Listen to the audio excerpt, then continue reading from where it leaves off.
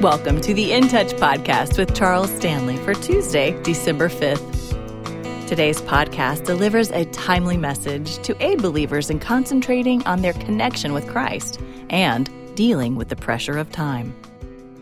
What is it that you're living for? That is, what is it that you're investing your time in? Because your life is your time, and your time is your life. Well, I want to talk about this whole matter of time. And Paul gives us a very wise admonition in the 5th chapter of Ephesians, if you'll turn there for a moment.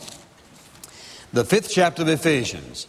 And beginning in the 15th verse, he reminds us of something that you and I need to be reminded of often, lest we allow our life, our time to drift.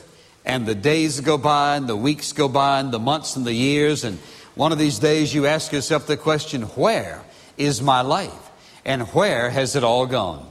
He says in verse 15, therefore, be careful how you walk, not as unwise men, but as wise, making the most of your time, because the days are evil. So then do not be foolish, but understand what the will of the Lord is.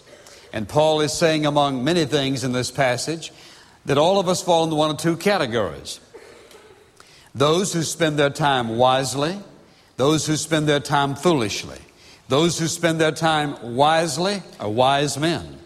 Those who spend their time foolishly are foolish men or foolish women. He says, be careful how you walk. That is, be careful how you live. He says, making the most of your time or of your life, because our time is our life and our life is our time. Now, all of us like to think in terms of living a very, very long time. But that's not always the case. And so many people make plans years and years and years, and they say, well, now, one of these days when I retire, here's what I'm going to be, and never live to retire. And so they work and they save and they plan and they store it all up so that when they're able to quit their work, they'll be able just to live a life of ease and pleasure and relax, and they never are able to do that because they don't live that long. What is it that you're living for? That is, what is it that you're investing your time in? Because your life is your time, and your time is your life. Well, all of us are continuously being reminded of it. For example, most of us wake up with a time machine we call a clock. The thing goes off and makes a noise, we wake up. We wear a timepiece on our wrist. When you listen to the radio, they continue to remind you of what time it is. If you're watching the television, they remind you of what time it is. We're always conscious and being reminded of time. You're driving down the expressway, and in some digital form over on the billboard, there's something to remind us of the temperature and the time. And you check your clock or your watch, you have to be at work on time. Many people are paid by time. It's time, time, time, time, time. And we all seem to be caught in this pressure of time. How do we spend it? How do we invest it? And we say, how do we squeeze the most out of every minute? And some people are trying to squeeze more out of it than there is in it. And so we're always constantly being reminded of it. But if somebody were to ask you, well, now, how do you define time? And probably nobody can do it very adequately. But somebody has said that time is a dimension in which things change. The time is the stuff of which life is made. And the time is a space in eternity. And most people are only thinking in segments of this hour, the next hour, today, tomorrow. There are not many people who are thinking about time the way God thinks about it. He thinks in time as all against the background of eternity. And you see, those of us who are walking wise, as the Apostle Paul said that you and I would walk with eternity in our mind. Listen to what he said. He says in this 15th verse, therefore be careful. Look at this. Be careful how you walk. What is he saying? Be careful how you live. And if our time is our life, what he's saying is be careful how you spend your time. Not as unwise men who think nothing of eternal things, but only the temporal things. He says, making the most of your time, which is to make the most of your life. And then he says, so then don't be foolish, but understand what the will of the Lord is, which all goes together. Time. And you see, even in this pressure of time, what have we done? We not only see it in these other aspects of life, but we'd like to crowd God into our time box. And somewhere back yonder, in a few generations past, somebody got the idea that you go to church at 11 o'clock, and at 12 o'clock, church is over. The whole idea that time to worship God is 1 hour during the week from 11 to 12. And after that, God shuts it all down. That's not what worship is all about. Worship is our focus upon God, upon His Word, upon what He's saying, what He's doing in our life, not a time slot. And so what happens is many people cheat themselves out of the blessings of God, because if He doesn't fit in a certain box and a certain schedule, then He doesn't fit. And so what do we have in our society? We have a society that has said, God, you're right about a lot of things, but you're wrong about some things. You can't make a living only working 6 days a week. So what do? We opened it all up on Sunday. And some of us can remember when on Sunday the only thing open was the local drugstore where you could buy medicine if you needed, and the hospitals, and about everything else was shut down. But we decided somebody can't make enough money in 6 days, so we worked 7 days. And we've decided that God's schedule won't work. When He says, 6 days shalt thou labor, and the seventh is a day of rest, we said, well, you're right about most of those commandments, but not that one. And so what do we have? We're probably one of the most unhealthy nations in the world. And we have the most progressive of everything, it appears.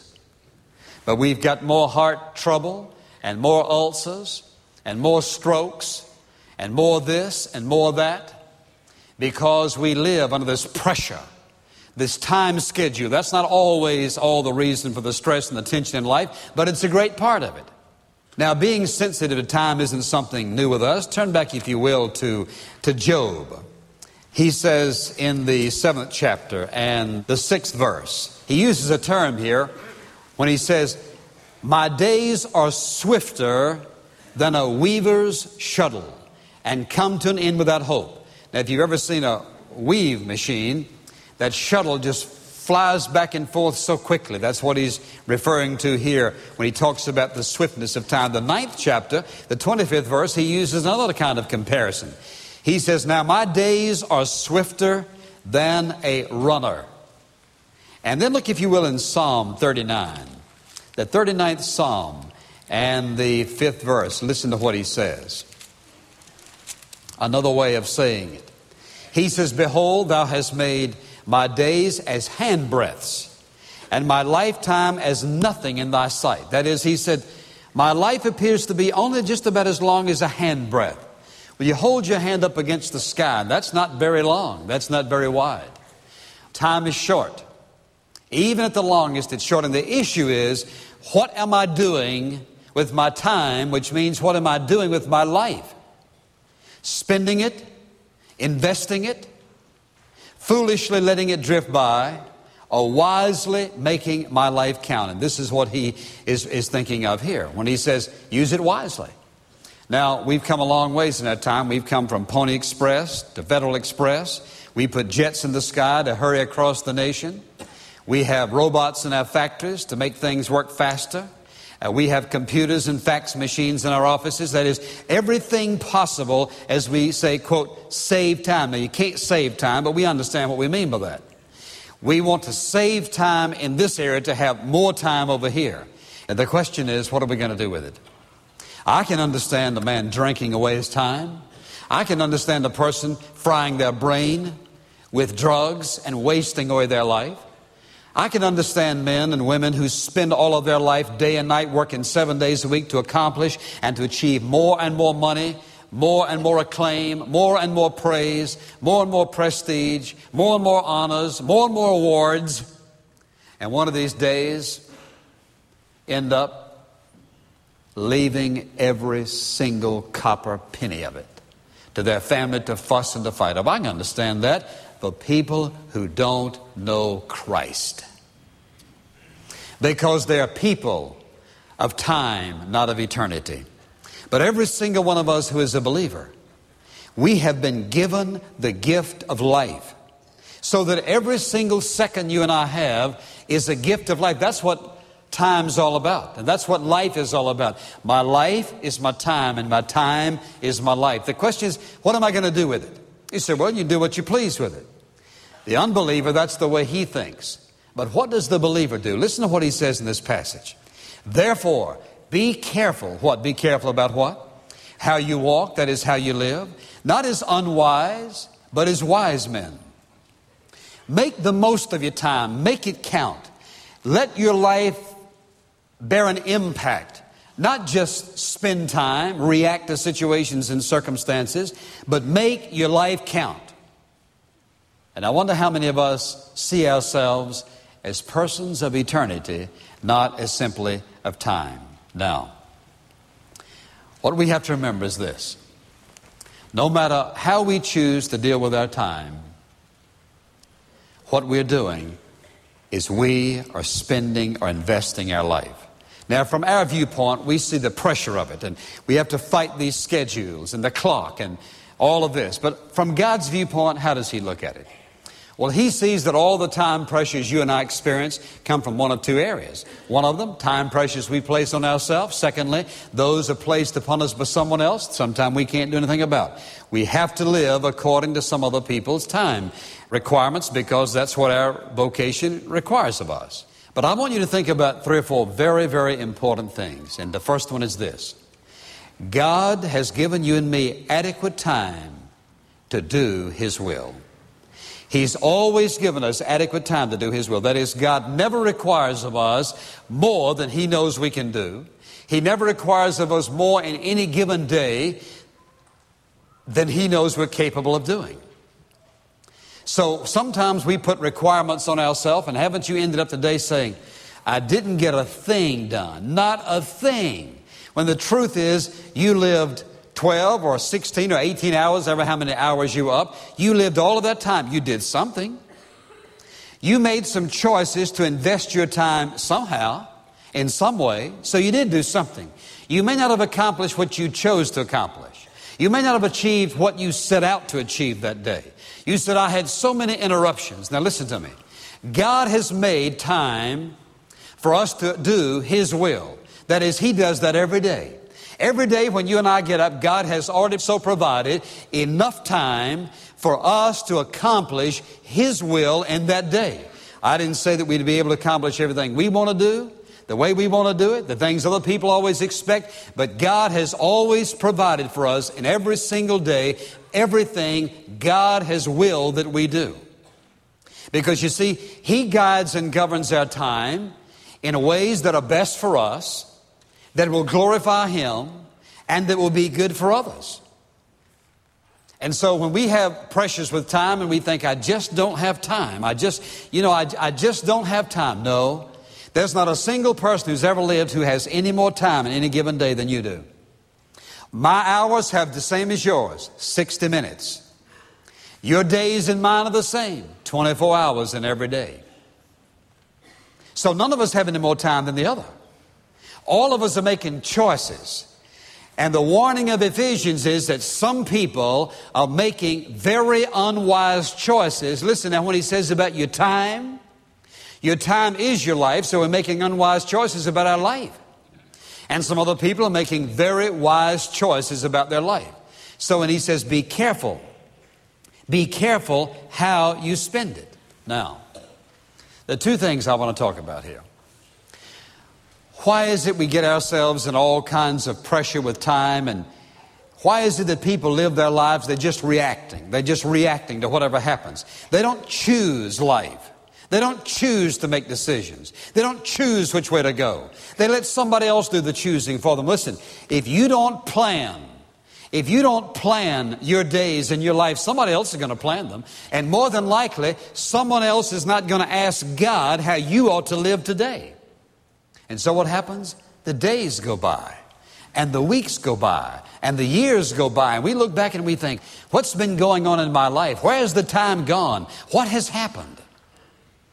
And the problem is, we leave God out of it. Now, it's amazing to me how many Christians operate on this fashion. They get up in a given day, And they do whatever they're going to do. And they may have a little talk with the Lord, maybe on their way to work, or when they get up in the morning, shaving or dressing or whatever you're doing. And then you're on your way, and many Christians don't even do that. And they sort of live the day, and then at the end of the day, they get in and they either thank God for what's happened or complain about what's happened or bring something to His attention. Listen. The child of God is a person of eternity. You know what that means? Every 24 hours of my earthly life is a part of my eternal life. The idea that we begin eternal life out yonder somewhere is not even scriptural. The moment you receive Jesus Christ as your personal Savior, your eternal life began right then and there. And the Bible says that when you and I get to heaven, we're going to serve Him forever. Most Christians are waiting until they get to heaven where they don't have anything else to do but serve God. What a distorted view of the use of our time. The problem is we leave God out. We have a fragmented idea of what belongs to God and what belongs to us. Now, Sunday, that's God's time. Monday through Saturday, that's my time. Says who? If time is a gift from God, which it is, life is a gift from God. All 7 days of the week, 24 hours of every day, 60 minutes in every single hour and 60 seconds in every single minute belong to God, and they have been given to me and to you to live in this allotted time on earth until He takes us out of this life and carries us to a different life. It's all His. It isn't some His and some ours. That's a very distorted view, a non-biblical view of our time. And one of the reasons that so many people's lives are so unproductive, even though they've trusted Jesus as their Savior, is the idea that we only think in terms of earthly things rather than heavenly. We are persons, agents of eternity. We are already in it. We're just down here in it, and we'll be out there in it one of these days. But right now, we're down here in it. It's already begun. You can't wait till you get to heaven to be faithful to God. Wait till you get to heaven to start serving God. Wait till you get to heaven to start obeying God. Wait till you get to heaven till you get interested in spiritual things. The moment you trusted Jesus as your Savior, your eternity began right then and there. We forget Him. We do our planning and our living without Him, except when an emergency comes and we get in trouble and we have a need. Then we involve God. Don't you know that breaks His heart? And let me ask you a question. This may be a little tough on you, but that's all right. Have you ever sat down in your life and said, having trusted Jesus Christ as my personal Savior, and now that I'm a follower of Jesus Christ, now that I'm a follower of Jesus Christ, there are going to be certain priorities in my life that I'm going to settle once and for all. I'm not going to have to settle them every week and every month and every day. As a follower of Jesus Christ, having decided to follow Christ, there's certain priorities I'm going to have in my life. Have you ever done that? Well, my friend, you certainly should have, because when you chose to follow Jesus Christ, there's certain things that became first. Have you ever sat down with the Lord and said, Lord, because you said in your word, 6 days shalt thou labor, and the seventh is a day of rest. Lord, one of the priorities in my life is that on the Lord's day, I'm going to be in the house of God somewhere, worshiping you, praising you, serving you, adoring you, opening the Word of God, listening to the Scriptures, being edified and reproved and rebuked and strengthened and encouraged. God, that is a priority in my life. Thank you for listening to Dealing with the Pressure of Time. If you'd like to know more about Charles Stanley or In Touch Ministries, stop by intouch.org. This podcast is a presentation of In Touch Ministries, Atlanta, Georgia.